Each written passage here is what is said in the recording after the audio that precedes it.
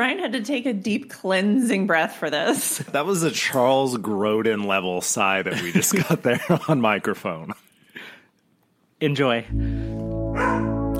Fools rush in.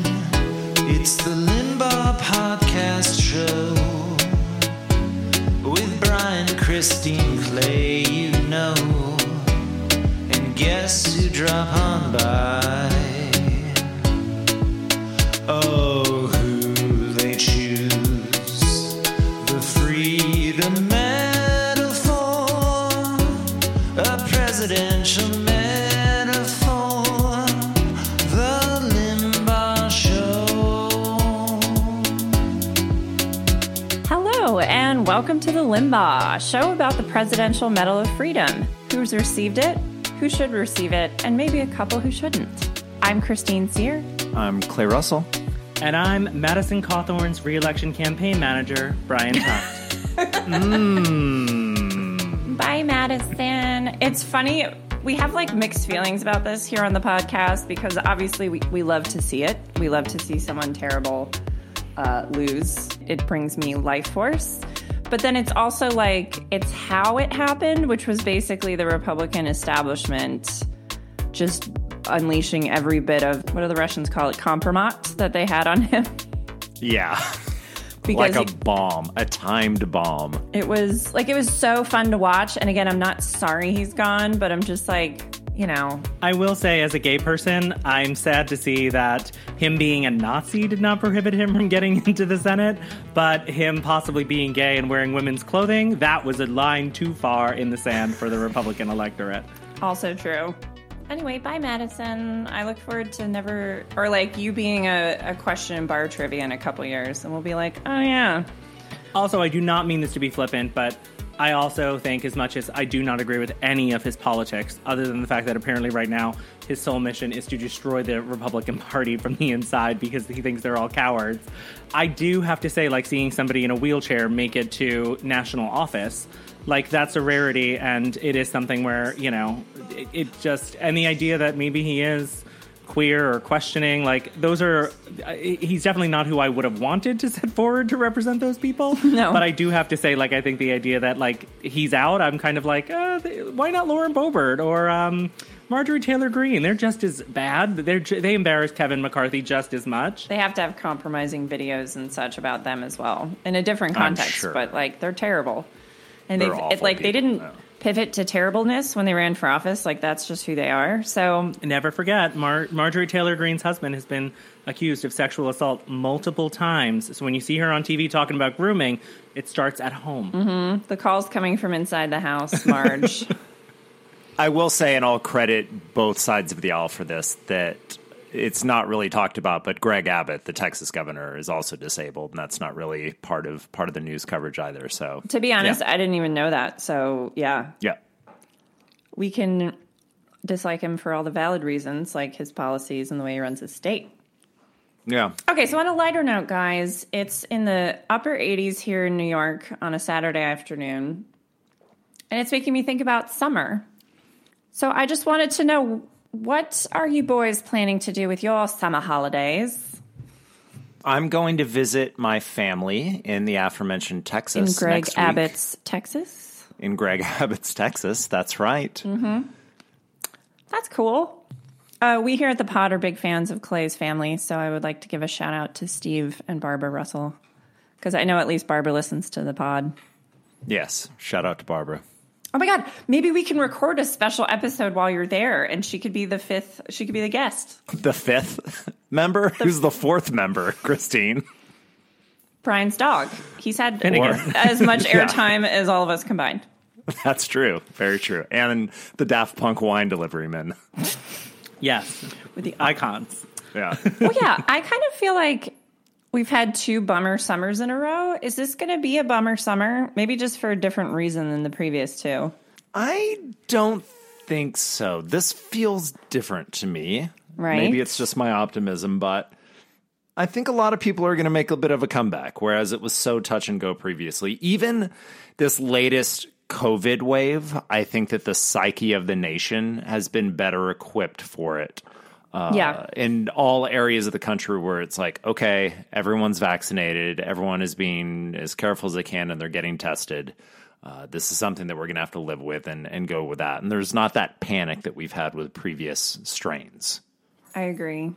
Although I think it was the Washington Post. They just, because we've passed, I think we passed it a long time ago in reality, but the official death count in the U.S. just passed 1 million people, which is astounding and kind of hard to wrap your head around, which is, I think, why people in general can't wrap their heads around it, because we're not good at, like, it's like the same way we can't visualize, like, Jeff Bezos's fortune, because it's so much, like, $130-something billion is so much more than $1 billion, and $1 billion is so much more than $1 million. Like, we just can't deal with it. Yeah. Anyway.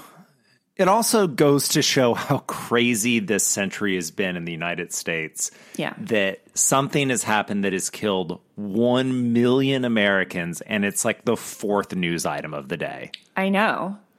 And it's like the 4th thing in my brain every day, too, which is like... I will say at my job, they sent out a notice that for people who are reporting to the office, that they were considering putting a mask mandate back into effect. And my New York City-based, pretty liberally minded group of coworkers were like, absolutely not.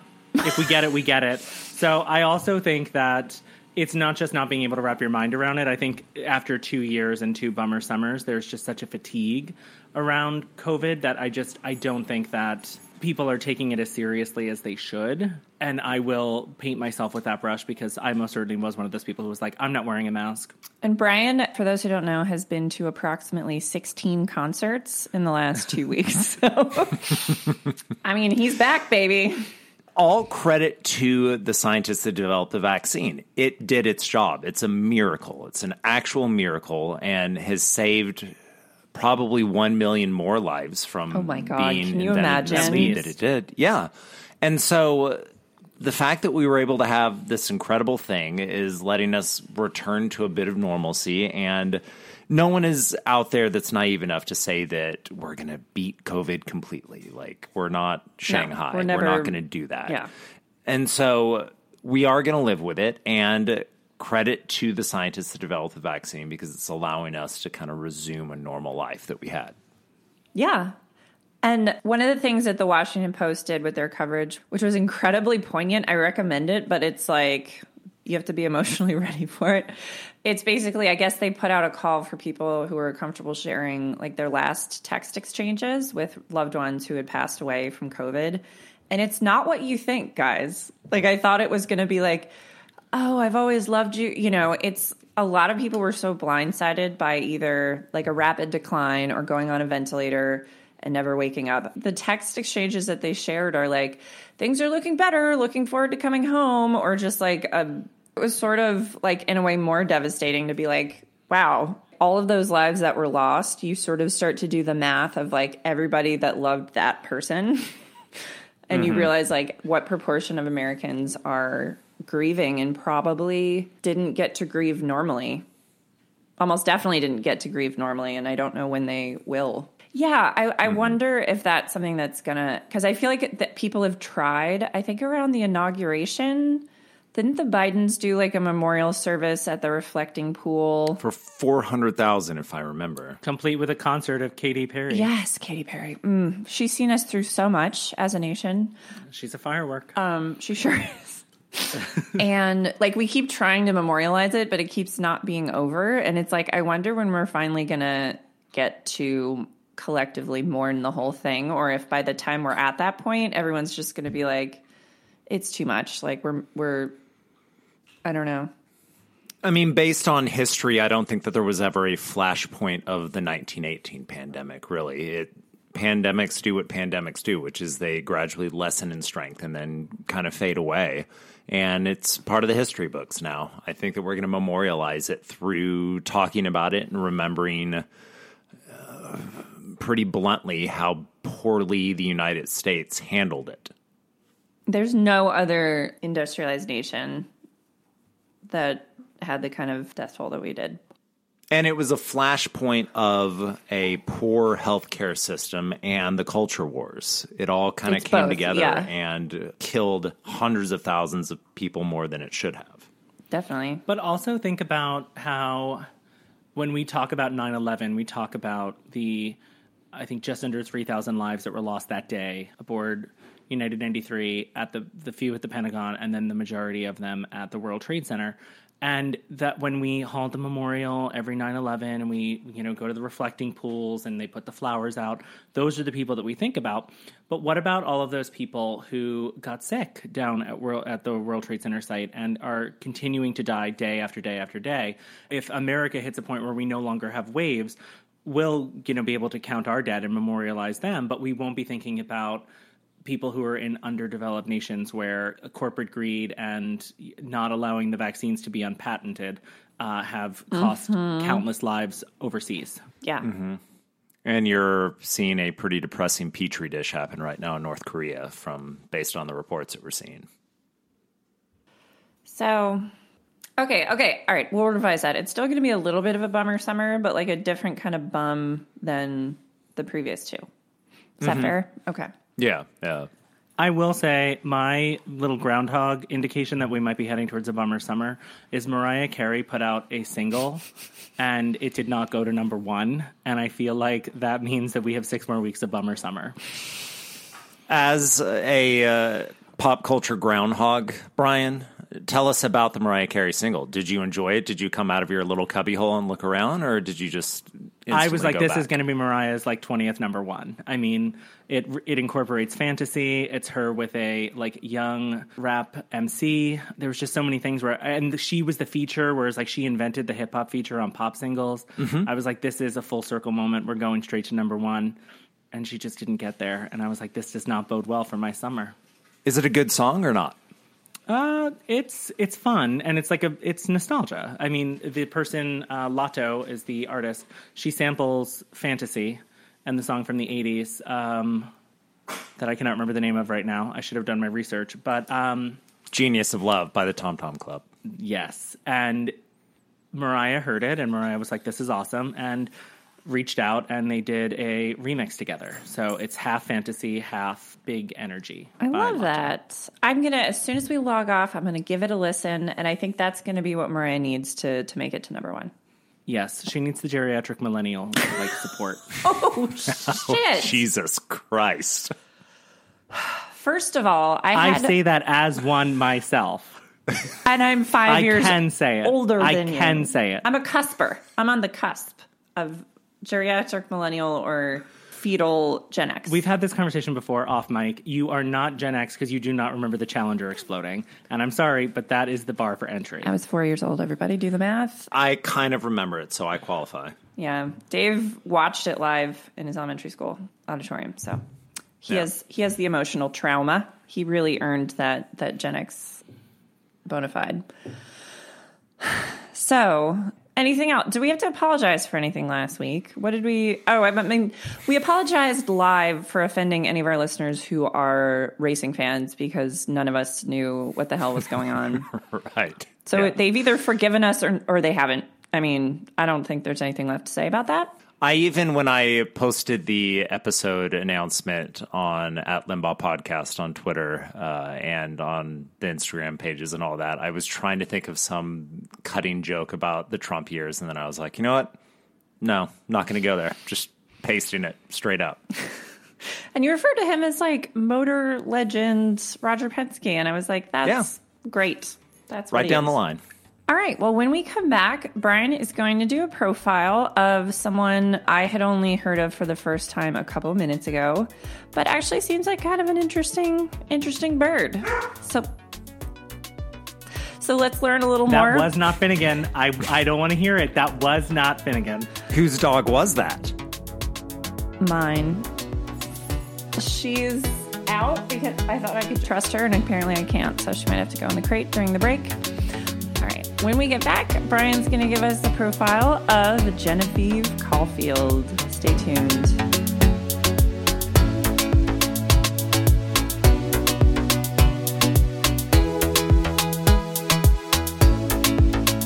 So May is Asian American and Pacific Islander Heritage Month, And as we try to do on this podcast, I decided to look through the profiles to see if I could find someone who would honor this very special month. Gotta tell you, I had pretty low hopes as we have hit our reset point with Christine's profile on Carman Roger Penske, who received the honor from President Donald Trump in 2019. Obviously, representation for people of color is still incredibly low, even more so in 1963. And I find it to be especially lacking for Asian and Pacific Islanders in American culture. So I combed through the list of names, hoping that I could find someone in JFK's first and only class. And among that class of 31 recipients, I found Genevieve Caulfield. As a little disclaimer before we start, I will say there's very little about her. I was able to piece it together with some interviews I found. Her Wikipedia page is one of Clay's favorite things. It's one of the 2-paragraph wonders on Wikipedia where it's like, this person was alive, they died, and this is what they did.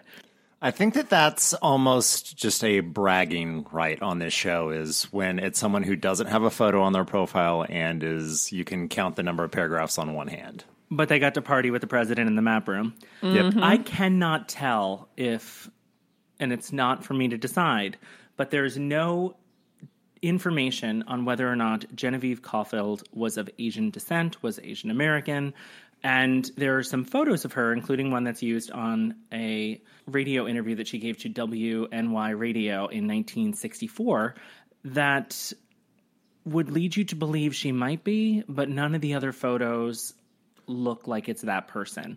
So what I will say is this person may or may not be of Asian descent, but the reason why I continue to profile them is because they really did make very significant contributions to Asian countries and especially for advancements for people with disabilities. So if anyone sees this and is like, I'm related to her and she's Caucasian, not Asian, don't come at me. I already have thought about this and am concerned, but I do think she's still a worthwhile person to highlight. Genevieve Caulfield was born May 8th, 1888 in Suffolk, Virginia. She's a Taurus. What? She sure is. She loves luxury. At 2 months old, she was left blind by a horrific accident where a doctor put the wrong drops in her eyes, leaving her without sight. I mean, can you imagine? It gets better from here, but as I was writing it, I had to reframe it multiple times because I was like, this is bleak. And how many children did that doctor give those eye drops to as well? Yeah, where's that blinding doctor? Children, right? And there's so little about it. Like, there's no information. That's the only thing you get is she was left blind by this accident. It's just, I don't even think that a movie would even have a storyline like that because it's too dark. Despite her disability and the challenges that it undoubtedly brought, she attended the Overbrook School for the Blind and went on to study at Columbia Teachers College here in New York City. During her time leading up to her studies at Columbia, she begins to work with students from Japan who are also visually impaired. She learns Japanese and then later heads to Japan to teach English at a boys' school. She really takes to Japan and starts to love the culture, and she loves teaching there. In an interview, the aforementioned one from WNYC that took place in 1964, she tells the hosts that it's primarily due to 2 reasons. One, because she found the students of Japan to be incredibly brilliant, and because she started each new class session with a little speech that won her students over. The speech went, "It's fun to deceive the teacher, play games on the teacher. All of us like to do it. I liked to do it. But really, you mustn't. In my case, it would be too easy." And the children were immediately won over by her kind of charm and her ability to kind of make light of a very challenging disability. She also recounted a story where she had told a student, "You don't need to sharpen your pencil. This is an oral exam." And the student was brought to the front of the class for a pronunciation exam, takes the exam, goes through all the pronunciations, returns to his seat, and then waited after class for all the other students to leave, and then approached Genevieve and said, "How did you see me sharpen that pencil?"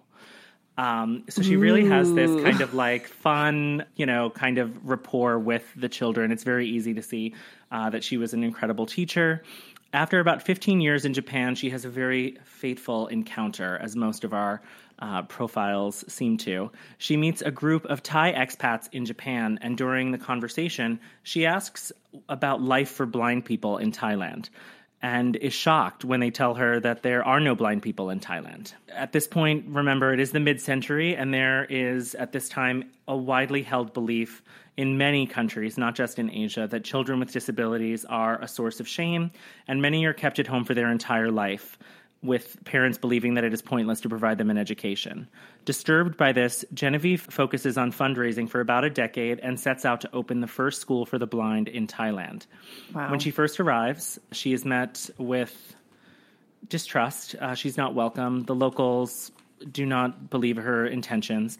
And she eventually secures permission from the government of Thailand and opens an elementary school for the sightless. While the government gives her permission to open the school, they provide no budget. So she uses the funds she has raised, plus $800 from her own savings account, to buy a small house and the necessary supplies. Together with her Thai students, they create a Thai version of the Braille alphabet. In 1958, she receives an invitation from the government of Vietnam and opens another school in Saigon. All in all, her efforts to improve and impact the lives of visually impaired people helps further the quality of life for people in Thailand, Vietnam, and Japan. She goes on to receive the Roman Magsaysay Award, which is Asia's premier and highest prize. She is awarded it for international understanding in 1961, and on July 4th, 1963, John Fitzpatrick Kennedy introduces a new civilian award to recognize and celebrate honorees for their meritorious contributions to the U.S., the world, and cultural, public, or private endeavors, and names Genevieve Caulfield as one of 3 women in the inaugural class. Caulfield published her autobiography, The Kingdom Within, and died on December 12th, 1972 at 84 years old, and as per her wishes, she was buried in Thailand. Wow. See, So I do feel this was a little bit of a cheat for me because I already profiled Helen Keller, who advanced the things for the visually impaired. And this is a woman who decided to move from a very kind of rural part of the country to a foreign land and becomes infatuated with the culture. And I just profiled Julia Child. But I saw this woman. I knew that it was Asian American and Pacific Islander Heritage Month. And I loved that it wasn't just she had one impact or she created relations. I mean, she really got on the ground and did the work in not 1, not 2, but 3 nations. And you also see what the world was like when she was doing that work as well, around World War II and Japan and all that. It wasn't like she was welcomed with open arms. I'm sure that she had an incredible amount of suspicion thrown her way and maybe even a dangerous environment in a couple of them. And I imagine post-World War, the idea of having to go to Americans and ask for funds to help start a school for blind children in Japan, especially, probably was not met with open arm reception. So, I mean, she picked her cause and she worked very, very hard and very, very diligently to do it. As I said, there is very little about her on the internet. So for the supplemental showdown, I was very concerned, I guess is the best way to put it, because even the interview from the radio station here in New York was transcribed by a robot, so there was no pronunciation. And I felt that while that would be very E.E. Cummings of me to give you no capitalization, no periods, no commas, and see what you could do with it, I instead was very excited to see that she was listed in an op-ed piece for the Washington Post about how Donald Trump is an unfit president and why he is unfit to pick the Presidential Medal of Freedom, that I want to point out was posted almost 2 weeks after the January 6th insurrection, which I don't know how much more of a clue you needed, but hats off to this person who had access to Hey, this Trump guy, I don't know if he's on the up and up. Like you endured 4 years, 2 impeachments, and an insurrection, and it was his last medal class that you were like, that's the straw that broke the camel's back. But I did find the first 2 paragraphs to be particularly related to our podcast and our little weekly endeavor here. So, Brian, are you saying that this article is almost like the cocaine orgy for Madison Cawthorn? That was just like the moment that lost it for him? Pretty much, yeah. This was it. This is the pearl necklace on the cruise ship with the lingerie top. Right.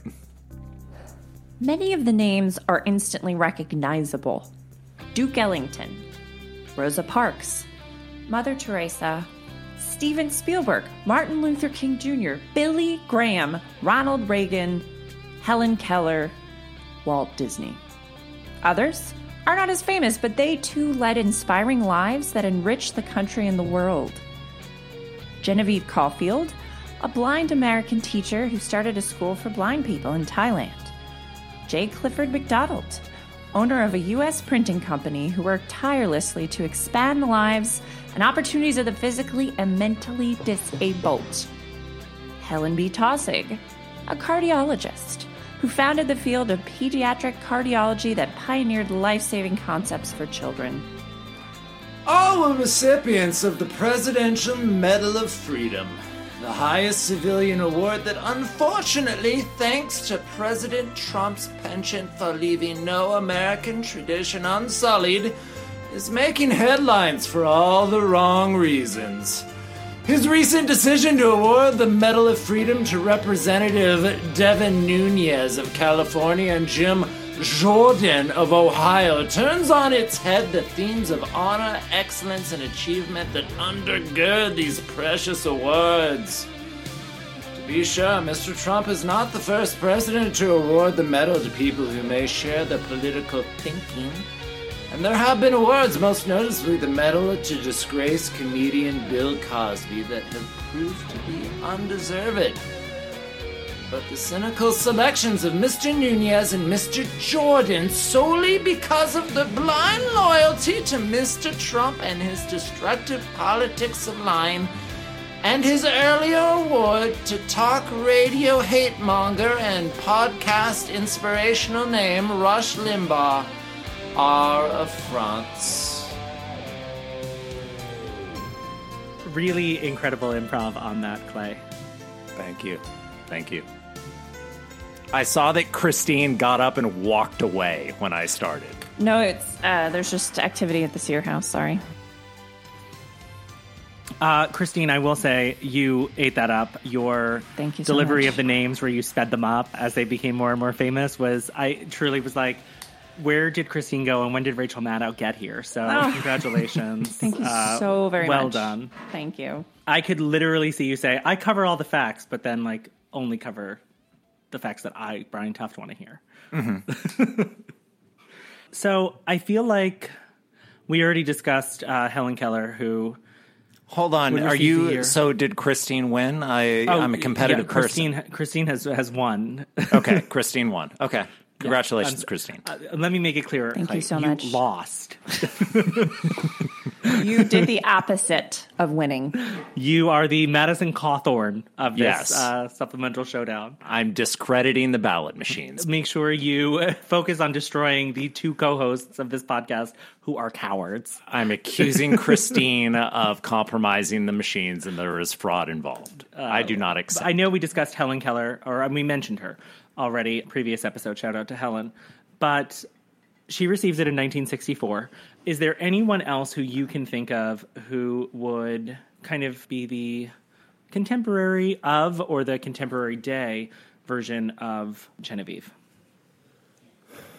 I'm trying to think of someone who did a lot of outreach and cultural education about cultures that may have at one time been enemies of the United States.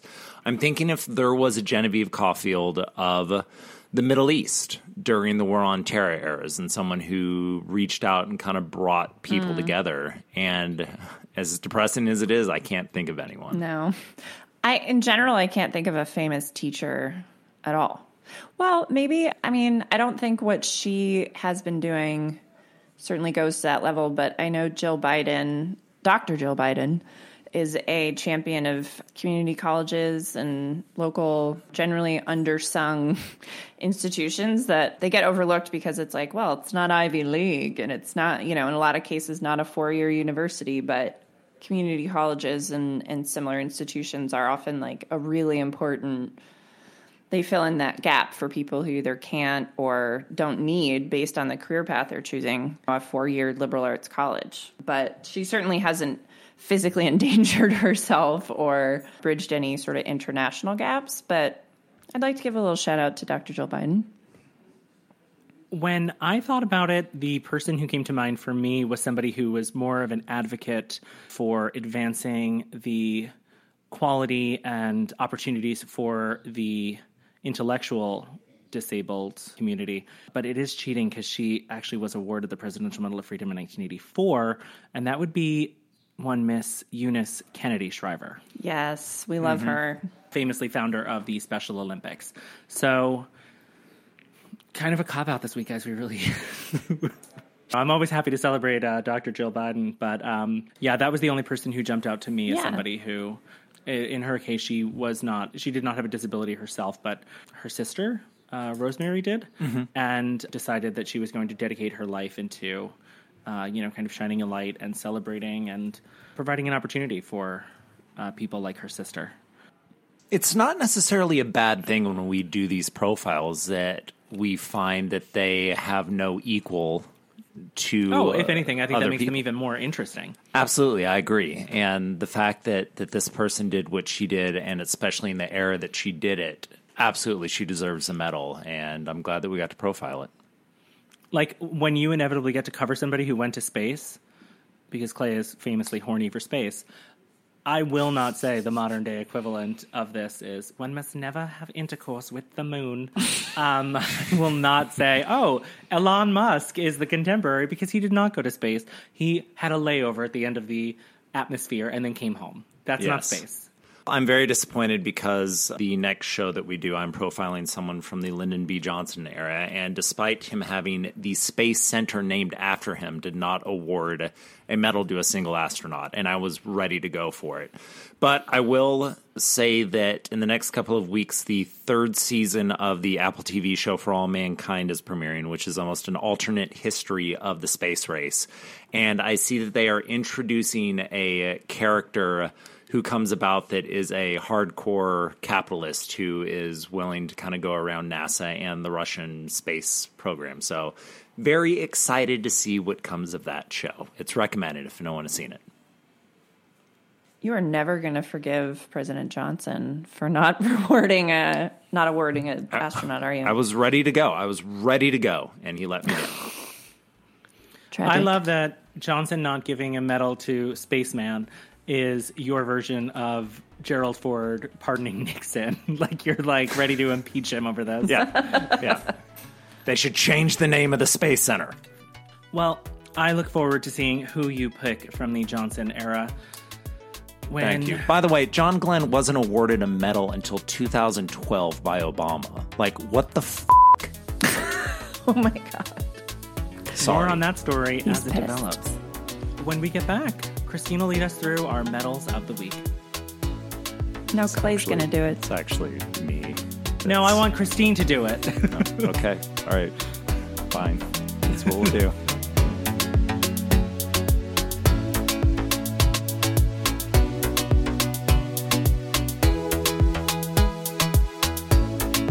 Okay, well, as badly as Brian wanted me to do the medals of the week, Clay is actually going to do it. So take it away. I don't want to step on your toes, Christine. Well, I won the showdown, so I'm riding high. All right. Well, let's at least decide on the order. Brian obviously goes last since he doesn't know. Christine, would you like to go first? Do you want me to go? I would love to. I'll go first. I actually know mine this week. I'm really excited about it. Oh, good. Okay. My pick this week is one of the many patron saints of the podcast, Anne Hathaway. I don't know if we've mentioned her on air. We've definitely talked about how, the weird backlash that she got in, 2012 when she won a slew of awards. It came true. Including the Oscar, and everyone's like, she tries too hard. I don't like her. Anyway, she's just been doing great work since then, mostly keeping her nose clean, but occasionally popping up on social media to be funny and charming. This week she's in Cannes for the film festival promoting, it's Armageddon something, a movie with Jeremy Strong.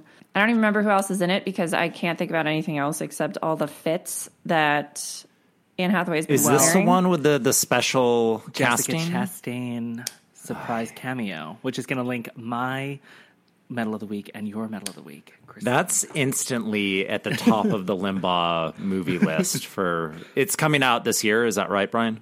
I believe so. Yes. As long as Okay. it does we have well. that. Yeah, and we have the Diane Keaton-Taylor Page movie. I feel like we're going to have a fun summer. I told you. Anyway, this is pretty simple, but it's like she looks amazing. You know, she's glowing. She's wearing incredible outfits. And there was sort of a reaction on Twitter like, oh my God, she looks exactly the same. She doesn't age. She looks amazing. And there's that like occasional like, why did we all hate her again? And I would like to go on record stating I never hated her. She's always been great. And I just love that, like, 10 plus years after the haters tried to bring her down, she just prances into Cannes looking like Mia Thermopolis. Like, she hasn't, like, no time has passed whatsoever. Anne Hathaway has been in bad movies, but Anne Hathaway has never been bad in a movie. Exactly. And that's the difference. So that's my girl. She gets a medal from me. I love you, Annie. I always loved you. Call me.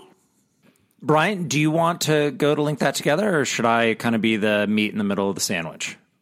So I'll go just to kind of build off of that. So Anne Hathaway is at Cannes to promote a film that is coming out in which she shares screen time with previous collaborator of Anne Hathaway, Jessica Chastain. And I will say, maybe not as big as a fan as Clay is, but I have always counted myself as a very big Jessica Chastain supporter and fan. And I have to say, in all of my time supporting Jessica since she burst on the scene in like 2010, 2011, there has been no more deadly or dangerous presence than one Miss Amy Adams, who I'm giving my Medal of the Week to this week. Whenever you would bring up Jessica, they'd be like, oh yeah, she was in Enchanted, or she was in American Hustle. And you'd have to be like, no, that's the other Oscar-nominated redhead, Amy Adams. Mm-hmm. The one that's in Jurassic World, right? Yes, Ron Howard's daughter, Amy Adams. Yeah. But this year, in the lead up to Jessica Chastain iconically winning her Oscar for The Eyes of Tammy Faye, Amy Adams decided that she was going to enter her flop era. And she gave us The Woman in the Window, Dear Evan Hansen. And this week, it was announced that she will be starring in a movie called Night Bitch, directed by Mariel Heller and released on Hulu. Awesome. And the best way for me to discuss this movie would be to tell you, pretend I'm Alec Baldwin as Jack Donahue, and I'm going, it's called Night Bitch, Lemon. Neo-horror thriller starring Amy Adams, who is convinced she's turning into a dog. And I just... Is that really what the movie's about?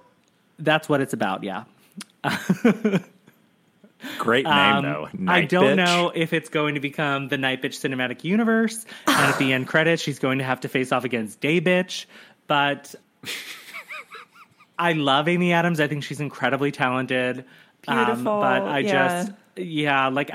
need her to fire her agent or read the script before she signs on, because while I do think Mariel Heller is an incredible filmmaker, the idea, like, this movie will be that's the movie where she thinks she's becoming a dog. It's Teen Wolf with Amy Adams. And, like, I want better for you. Me too. So that's a limbaugh this week.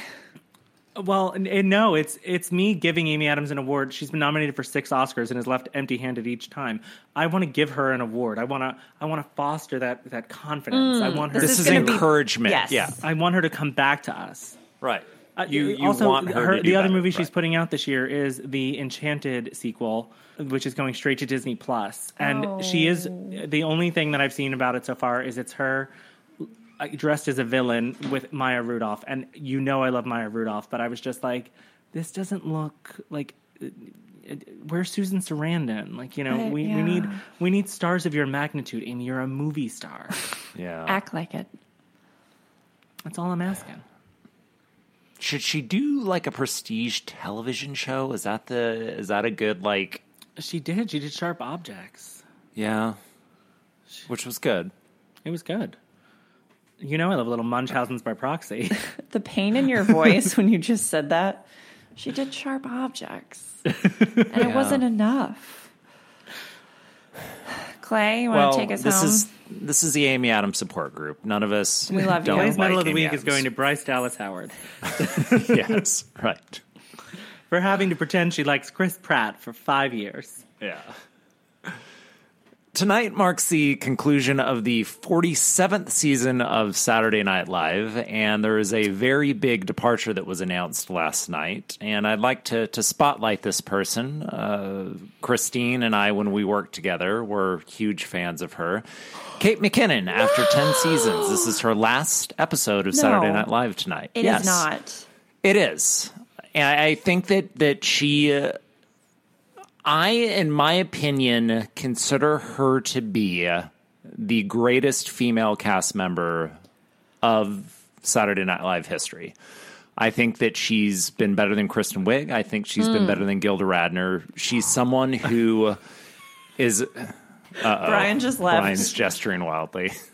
He left. He's gone. He's left He's the gone. city. He's left not the even podcast. going to argue. Yeah. Live from New York, it's Clay's funeral. All right. No, I think that this is good. What, Brian, do you have a rebuttal on this? No, I'm not. I'm just busting your chops because I feel like Gilda Radner is such a unique, She is once in a lifetime talent, and she died. So, like, maybe we don't besmirch her good name. I am a huge Gilda Radner fan, but I do think that Kate McKinnon tops her, even Gilda Radner. She is a consummate professional. She has no social media. And I think that she is going through a bit of a dip in her career right now, especially when we're seeing the Tiger King thing that she did. But maybe she will have a career like a Dana Carvey and like a Gilda Radner, where she just was an incredible presence on Saturday Night Live. And I think that as the news stories come out in the following weeks, we'll get to really see the impact that she made on everything, whether it was during the 2016 election or just her outspokenness on just being an openly gay person on a highly visible television show. She absolutely made an impact on Saturday Night Live, and I'm sure that there will be many articles to be written forthcoming, but my medal goes to Kate McKinnon. So I want to let everybody know about, so when Clay and I worked together, we were in Rockefeller Center, and the cast would just like, that's just like where they work. Like, I know it seems weird because they're like in this weird fame adjacent world, but they just like have to like get to Rockefeller Center by mid-afternoon to start their day.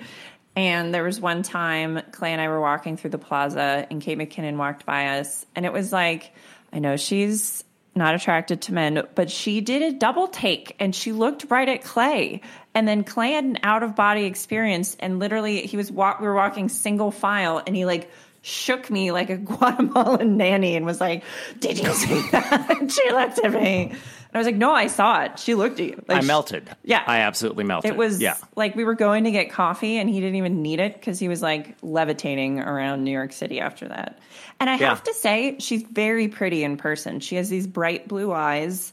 And I think she reminds me of Amy Poehler a little bit. Like, she's not afraid to get ugly for comedy. Mm-hmm. I'm not saying she regularly looks ugly on SNL, but it was like when I just saw her in the context of like her just being a person walking around, I was like, wow, she's really pretty.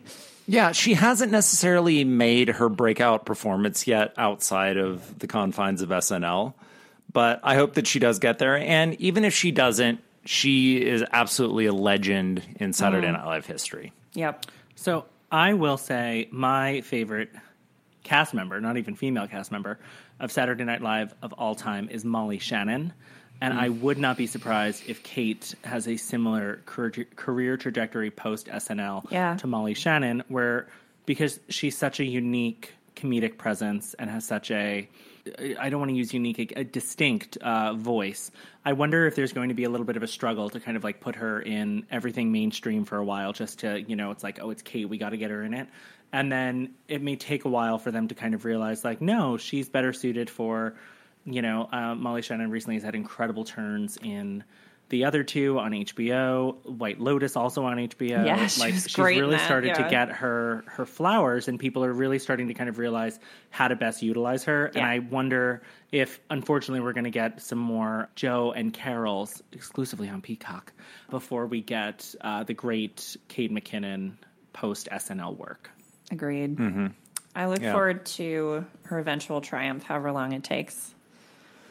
Yeah, actually, it's going to probably be a pretty memorable show tonight. Natasha Lyonne, we're all fans of hers through What a Russian Doll. concept. She's hosting. It's Japanese Wait, breakfast. am as the I musical going to guest. watch SNL tonight? And this is the list of everyone having their last show tonight: Kate McKinnon, Pete Adie Davidson. Bryant, Kyle Mooney, and Pete Davidson. Because Pete Davidson was the one that broke first, and then it came out that it was also Adie Bryant, Kate, and Kyle Mooney. sorry to that man, I don't know him.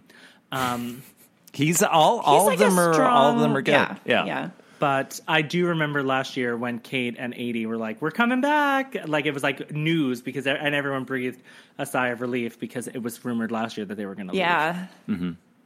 Oh, I might actually watch tonight. Wow. Yeah, it's going to be a hell of a show. Because I usually just see like the highlights the next day on social media, but I might actually watch this one.